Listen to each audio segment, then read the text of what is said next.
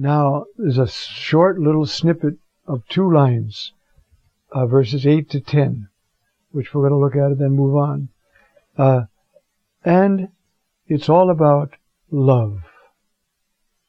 See, if I love well, I'll never break a law. I'll be well because I love well. And so, and he means it here about the Torah, fulfilling the Torah, but fulfilling any law. So, owe nothing to anyone except that of loving one another, for the one who loves has fulfilled the law. Meaning, of course, there, the Torah, but all law. The commandments, you shall not commit adultery, you shall not kill, you shall not steal, you shall not covet, or any other commandment, are summed up in this one. You shall love your neighbor as yourself. Love does no wrong to a neighbor, for love is the fulfillment of the law. The text says it's the pleroma of the law, which is amazing. Huh? It's the fullness of the law. If you love, you keep all the commandments, and you keep the law of the state. Unless the law of the state is unjust. You see? So, for he who is loving his neighbor has fulfilled the law, is what the text says literally here. So, he's teaching these people how to live in community within the larger community of the state. And at this time, this is long before Constantine, Christians were considered a nutty break-off from the Jews. And they proved themselves in the 2nd century when there was a epidemic in Rome. Everybody got out. Even Galen, the great theoretician of medicine, got out if they could afford it. So that meant but the Christians stayed, whether they could afford to leave or not. And they took care of the sick. Many of those sick, all they needed was a bowl of soup to have some energy and get over the crisis, and they lived. And some of the Christians died from the plague by taking care of them. When that was over, and the Romans all came back into the city, the Christians were held in very high esteem, because they cared for their own people. If my cousin's dying of this plague, I'm out of here. And then somebody else takes care of my cousin, how do you think I think of them? Or my mother or my father? So that's what this text is saying. So it fulfills the law in that sense, you see? And now we go to the last part of this very short chapter, and it's there that we start to look at what I want to talk about as well in this section. Do this then, realizing how critical the moment is, that it is already time for you to be roused from sleep. Any Romans out there, wake up. For our salvation is now closer than when we first believed. Now, if this was a class and you were all in the class, I'd say, I'll offer a prize to the one who can tell me where this text that I'm going to read now is very significant in the history of the church. The night is far spent. The day is drawn near. Let us cast off, then, the deeds of darkness and don the armor of light, that we may conduct ourselves with decency as befits the daylight, not in orgies or drunkenness, not in debauchery or sexual excess, not in quarreling or jealousy. Put on rather the Lord Jesus Christ, and give no more thought to the desires of the flesh.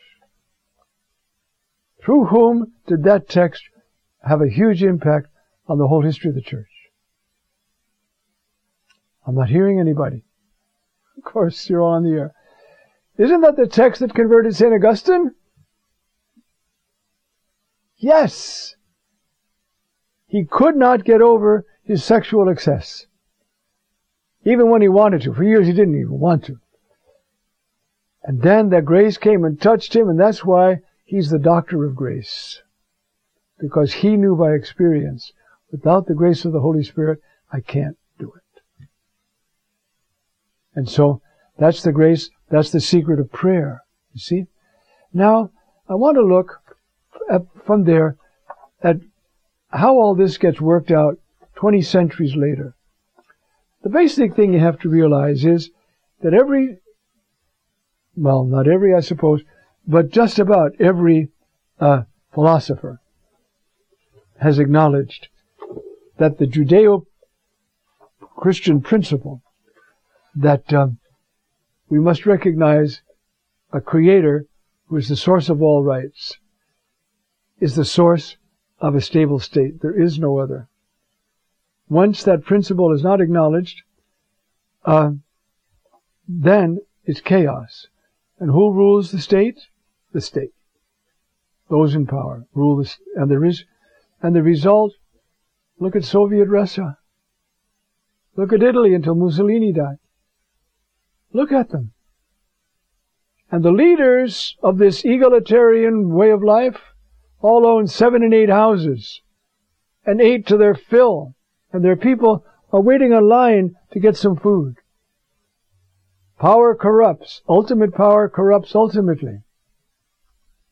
The best government, you see, is one, the only government that can recognize rights is one that knows that rights come from God, not from the state. That's absolutely ground principle. You see, Kant wrote, the Republican Constitution is the only one which does complete justice to the rights of man, but it is also the most difficult to establish and even more so to preserve, so that many maintain that it would only be possible within a state of angels. This is because this is the author of, I'm sorry I couldn't tell you, I'm quoting from a book by Cardinal Dulles, who's dead now.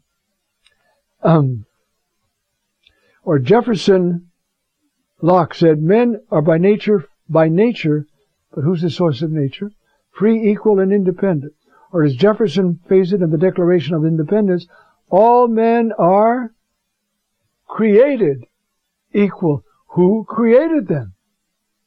Not human beings, God, endowed by their Creator with certain unalienable rights. They cannot give those rights away, even if they want to. They can abuse them and try to give them away. Sometimes they do that because they're forced to it by threat. Inalienable right, you see. Or in Kant's words, they enjoy innate and inalienable rights, the necessary property of mankind. Kant again is talking about the effort of coexisting. It suffices that they are there, that they surround him, and that they are human beings, and they will mutually corrupt each other's moral dispositions and make one another evil without this, you see, recognition. And so the text goes on. In the other book, there are other texts as well. So you see, a state can never be a good state unless it recognizes the Creator, and that all rights come from the Creator. The government does not give me my rights. The government can deprive me of some of my rights, like of freedom. If I shoot somebody, then they can put me in jail. But they can never give me the right of freedom that's given to me by God. And you'll always notice what happens. When there is a totalitarian state, there's more poverty than ever before. There's more prostitution than ever before. There's more drunkenness than ever before. It just doesn't work. But there are always people who think that they have a messianic call, and the only way they can realize it is through violence. Hitler killed 10 million. Stalin killed 20 million.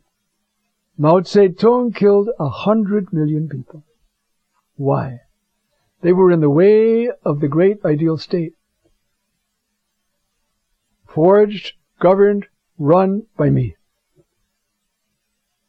Just simply on the level, that's why I'm quoting these people, you see, who are not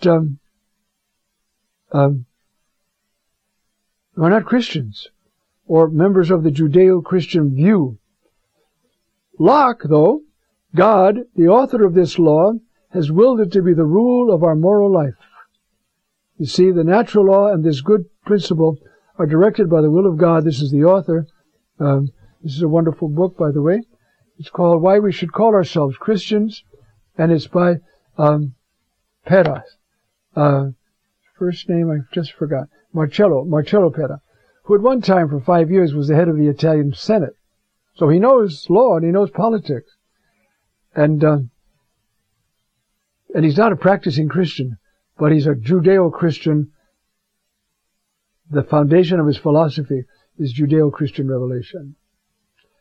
And so, Locke, God, the author of this law, has willed it to be the rule of our moral life.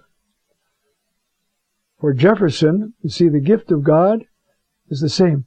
For Kant, we are bound by a duty which is of sui generis, not of human beings toward human beings, but of the human race toward itself. That's as far as he can get. But it's not the state which is the source of our rights. That's the point. And so, this was the struggle. And when the Christians became, they were worshiping God, the Father, His Son, and His Spirit, and Jesus, the Savior, they were a threat to the state. How many ways? We go Agatha, Agnes, Cecilia, Anastasia in the first canon, right? They're all virgin martyrs. They wanted to give their life to Christ as virgins, and their prospective husbands got them killed for it. Why? The Romans saw well, given the way they ran their state, if we start to give women's rights, it's over. We'll lose the structure of our state, which is a male-dominated state, and we do what we want with our women. And these little women, they were 12, 14, 16 years old, said, no, I'm not going to marry. I'm giving my life to Jesus. Got to be killed. Because they are saying that their right to remain virgins comes from a higher law and a higher being than the state and us. That's why we have so many virgin martyrs. They were turned in by their fiancés. Strange, but true.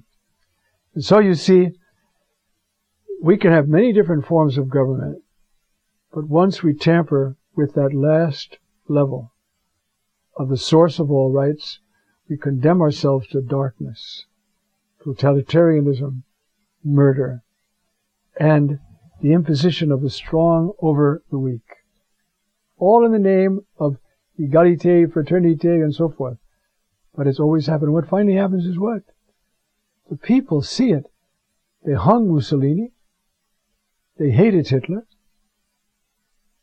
Because it's inhuman to live in such a state. And so you see why the church now must be strong, you see, and say, if it comes to this, we'll have to give up our hospitals and so forth, because we cannot disobey God's law. God's law is the foundation of every stable, prosperous state. That's clear. Where is Italy today? Well, it's a good democracy. Where is Germany? A good democracy. Where is Russia? Così. Because they're still trying to reinstate communist rule, which is not democracy. Even when there's a vote, it's not democracy. So I'm trying to point this out because this is very important in understanding chapter 13 of Romans, which we have just about finished. The vision is God's gift of our human dignity. And in that gift of human dignity is the ability to love. And that's the fulfillment of the law.